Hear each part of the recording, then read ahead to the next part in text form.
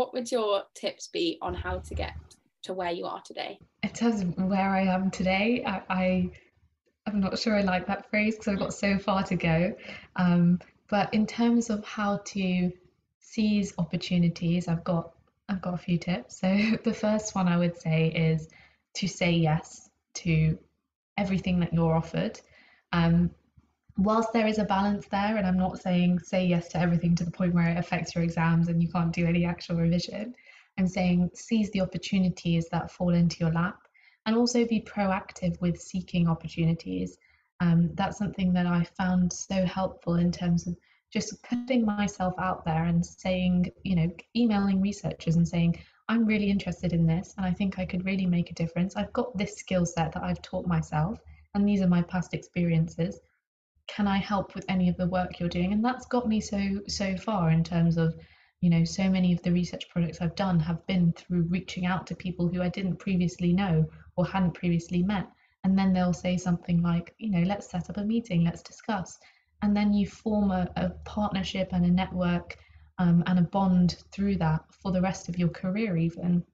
You develop really important mentorships. I think that's something that's really important as well, is finding good mentors who inspire you, motivate you, and who you would like to be like, because that gives you almost a blueprint of your future of, I want to be just like you. I find that you make so much of a difference.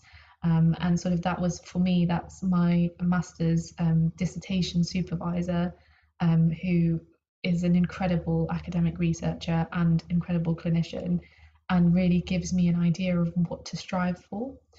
My second tip is something that I was told very early on in my research career, which is never be the rate limiting step, which essentially means in any endeavor that you do, don't be the person that holds back the progress, or don't be the person that everyone's waiting for. Be the person that's proactive, does your jobs, drives everything forward, and inspires, the rest of the team around you, so that everything, gets done in time.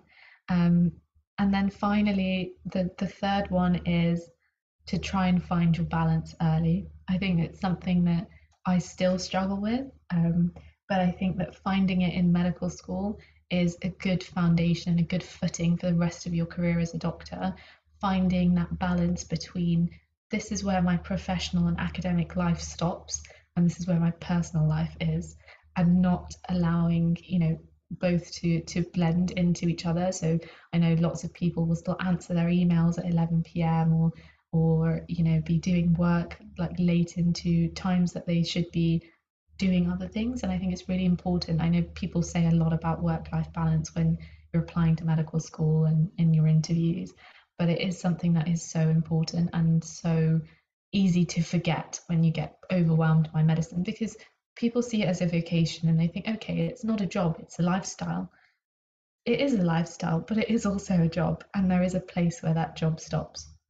I think starting that mindset in medical school will make you sort of healthier in your approach to the whole career moving forward as well.